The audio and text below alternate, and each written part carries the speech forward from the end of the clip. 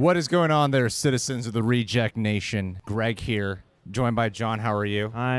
I'm in a daze. We just got out of watching Black Panther: Wakanda Forever. Leave a like. Don't forget to do that. Now we're shooting this in Burbank. We got our friend Aaron holding the camera. Burbank's really serious about shit around here. At any moment, we could be tackled by security. I know. Be like, what are you doing here? Stop filming. Pay us for this time. Now, in case you don't know anything about this film, there's going to be no spoilers here. In this movie, it takes place after the passing of T'Challa, Chadwick Boseman. As you see in the trailers, there's people who are seeing this as a moment of vulnerability for Wakanda. They're trying to take vibranium. This movie's 2 hours and 40-something minutes. There's a lot of plot, even involving why Namor and them are fighting, that is just not revealed in the trailers. I know some people don't care if they talk about it, but because the marketing didn't put it out there, I don't want to put it out there. But know this, the movie's like a really long film, and I thought every second, every minute of it was so justified. I loved this movie so much. When I saw the trailers, I kept saying it feels like it's going to be so much about grief and having to work together through grief, simultaneously be badass. I found myself like crying for a variety of different reasons from beginning to end, feeling hopeful, feeling just so shattered. My brain feels foggy from all the crying at this very moment. It is the most powerful MCU movie I have seen, easily the most emotional. It felt like such a necessary experience for everyone involved with this movie. It feels so purposeful. It's like an epic drama is how I would describe it, you know? Yeah, that's a good take. Before we go into like Namor, Shuri, Angela Bassett, my God. Ramonda, yeah. John, what'd you think? No, I'm similarly dazed because it is such a cathartic experience and because it does intermingle so much with actual life. Yeah, there are crazy high-concept things happening on screen, and yet it still feels completely personal the entire time, and every action feels motivated by the grief and vulnerability that everybody on screen is feeling for different reasons. And, you know, coming out of the previous movie, it still maintains all of that geopolitical intrigue because obviously in the place we rejoin Wakanda, they are in a globally vulnerable state, not just an emotionally vulnerable state. You get this interesting mixture where so much of the action, literally even the fighting that happens on screen, does feel like it is coming from the same place as a lot of the dramatic scenes. It is, you know, the most powerful and the most meaningful and the most impactful MCU movie probably in... It's rousing as hell at times. Yeah. But not in the way of like how an Endgame is rousing. You yeah, know? It's not on your left, but it is like it has a life-affirming quality just as much as it is about grieving the loss of somebody. And there's some really beautiful cultural motifs that they use to drive that home that really sing beyond all the other stuff that you're expecting that is there too. Like, it's still thrilling and it's still fun and it's still endearing in ways. But yeah, there is a pall that they don't turn away from that is cast over the entire proceedings. And even characters who aren't going through what the Wakandans are going through have similarly vital motivations and griefs of their own to rectify. Between everyone in Wakanda to everyone in Talokan and in between, there's so much life and culture and beauty on display that it's weird. So many people, I think, would want to imagine this movie any other way if it meant Chadwick could be here, and I certainly would probably trade for that reality, but at the same time, on the timeline we live on, this does feel like a unique snapshot of a moment that also gets to be all the MCU stuff you want it to be, too, and I think that's really special. There are some really just powerful performances in here. It's the best, I think, out of the Marvel Cinematic Universe. I'll be honest, like, I was looking forward to Shuri, but I wasn't exactly walking into this film going,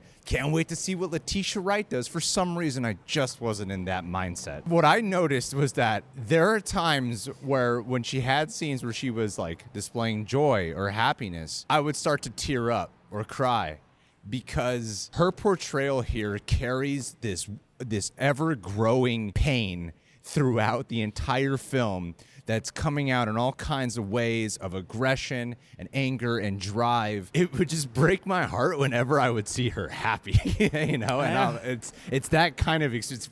It's getting me right now. It would just mess me up because you could see how palpable and how much it just resonates throughout the entire film, because that's what this film is so much about, is everyone's struggling emotionally right now and we're just trying to keep moving and everyone's threatening us, and the only way we can stay together through such a tumultuous time is by banding together. So that phrase, like calling this Wakanda forever, I felt that way more than the first Black Panther, way more than whenever it's been said. I felt that. Like, yeah, Wakanda forever. You just feel that phrase, that mantra. But it's such a personal film. It's so personal. It's 2 hours and 40 minutes for a reason. It is a slow-moving film that will have action scenes that are just so intense. Like, this is cinema, all right? This is James Cameron. You would love this movie. Scorsese. Oh, you guys sit down. This is a great film. There are these action scenes in here where the intensity, it's suspenseful. It's engaging, and you're watching characters, even on the side of Namor, they're not Atlanteans. What are they called? Talokani. Yeah, they call them a different thing here. I forget how you adapt Talokan into its people's name, but yeah. Even with them, everyone's just trying to do their best, and they have these core themes about family and about vengeance and about how to cope. And it's just like that in this giant, massive, expensive-ass film at the same time. Namor,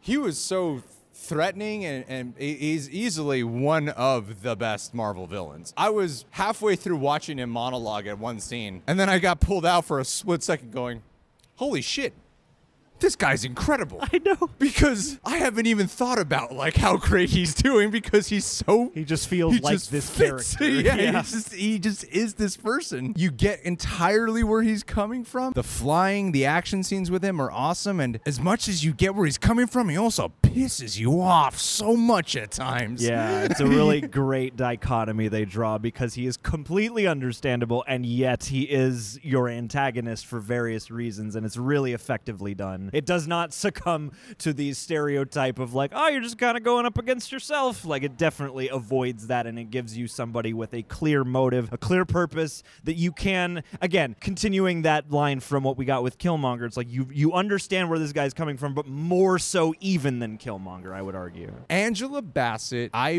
believe, deserves an Oscar nomination for this. I don't think I've said that about an MCU performance. The strength and poise and the amount of command she has on the screen. You've seen Angela Bassett do an intense performance, but there is so much more percolating underneath that, yeah, like, I would absolutely agree. I'm like, please nominate her. Like, I know you keep saying pain doesn't sound like a fun movie, but it's like a necessary pain. It's like you're grieving through with these characters. You're doing all this necessary world building, and you're exploring Talokan. Like, there's so much. I'm like, wow, the trailers didn't show you so much. There's so much beauty on display. Denai Guerrera as Okoye, just, you know, like, man, you miss T'Challa, you miss Chadwick. What Ryan Coogler and company gave with their performers here, this is the performance of them that I'm going to remember. Every one of them. First Black Panther, I'm like, I really like them, but it's, of course, Chadwick and Michael B. Jordan. Those are the ones you think of. It's a true ensemble piece. Masterful performances. And yeah, it is. I'm sorry for talking so much. And Baku, Winston Duke, total blast to kick it with. Scene stealer. Riri Williams was the quality of this film I was concerned about. This film obviously is looked at as something so personal. I felt, are we going to get distracted by them trying to set up Ironheart? You know? She's a very important character in this film, and she fits perfectly. Yeah. It is not just, hey, look out for Ironheart. Coming soon on Disney Plus. Hey. It is not that. She felt like such a real person. This friendship that she forms with Shuri. By the time, you know, the movie was ending, I was like, oh no, I want to still see them hang out.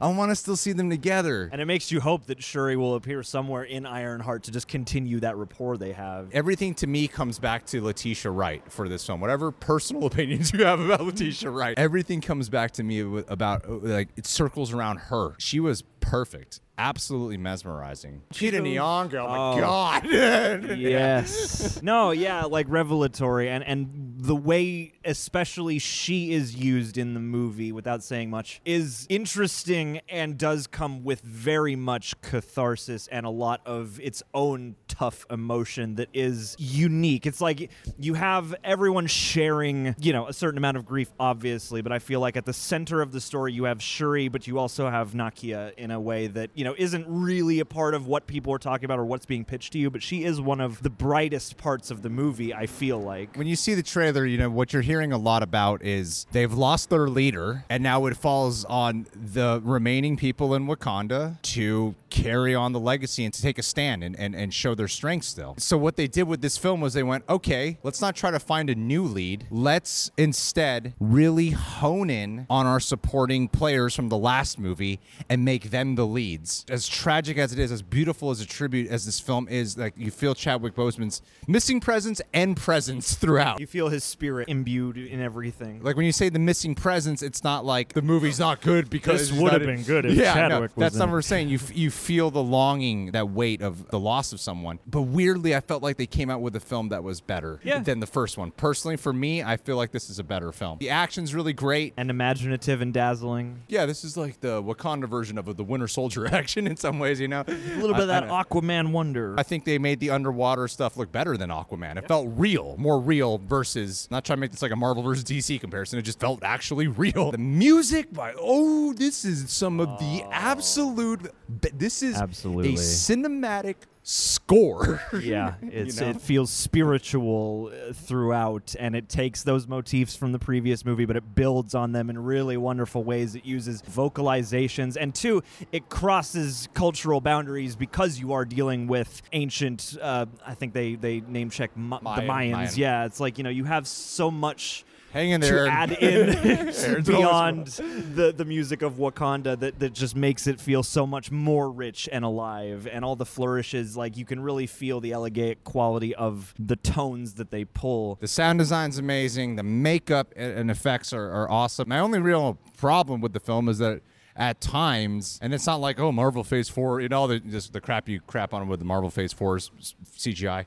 It is like there are times especially in the finale, where you're like, yeah, it's some very noticeable CGI. But when I was thinking that, I was going, what movie doesn't with a hat that relies on CGI? Some shots will inevitably be a bit better than others. Nobody has all the time they needed. Even the greatest technological looking movie, at the time it comes out, you will have moments that go, that looks fake. Like some other minor qualms I might have with the movie, because I do think it does a fantastic job world building and handling this ensemble, because it is very well written. The entire thing is motivated within characters. It's a big film, but it's also extremely character driven. But at times the editing can feel a tad off pace. But out of 2 hours and 40 minutes, that thought maybe crossed my mind a very small handful of times. And there's the humor works, and there's only one scene of humor that felt like typical quote-unquote Marvel comedy, but the rest of the scenes that make you laugh, they don't feel that way. I thought this was a damn near perfect experience, and exactly what I thought it should be, and more than what I wanted it to be or expected it to be. I thought it was great. There's a heavy toll throughout, but also inspiring and hopeful. They just take different directions with characters you just wouldn't expect. And yes, perhaps the best post-credit scene, because it's a legit, powerful scene and not just like, hey, what's coming next? Yeah. It's very, very spiritually in line with the movie. It makes sense to separate it and make it the coda, and I think it's a really elegant use. Yeah, it feels like the real ending. Yeah, absolutely. I think it was a really elegant choice to do it that way. Like it could have ended where it ended, but the post-credit feels like, no, this is the real ending. And it does seem like the kind of movie that will give you more on-repeat viewings for sure. I want to watch it a couple more times, but could be my favorite of the... It's just above Thor: Love and Thunder. No. It could be my favorite. I don't know yet. I have to watch it again. What do you guys think? Subscribe, leave a like, click that bell. Wakanda forever. This is one experience I'm never going to forget. No, never. Never. It was awesome. This is truly unique.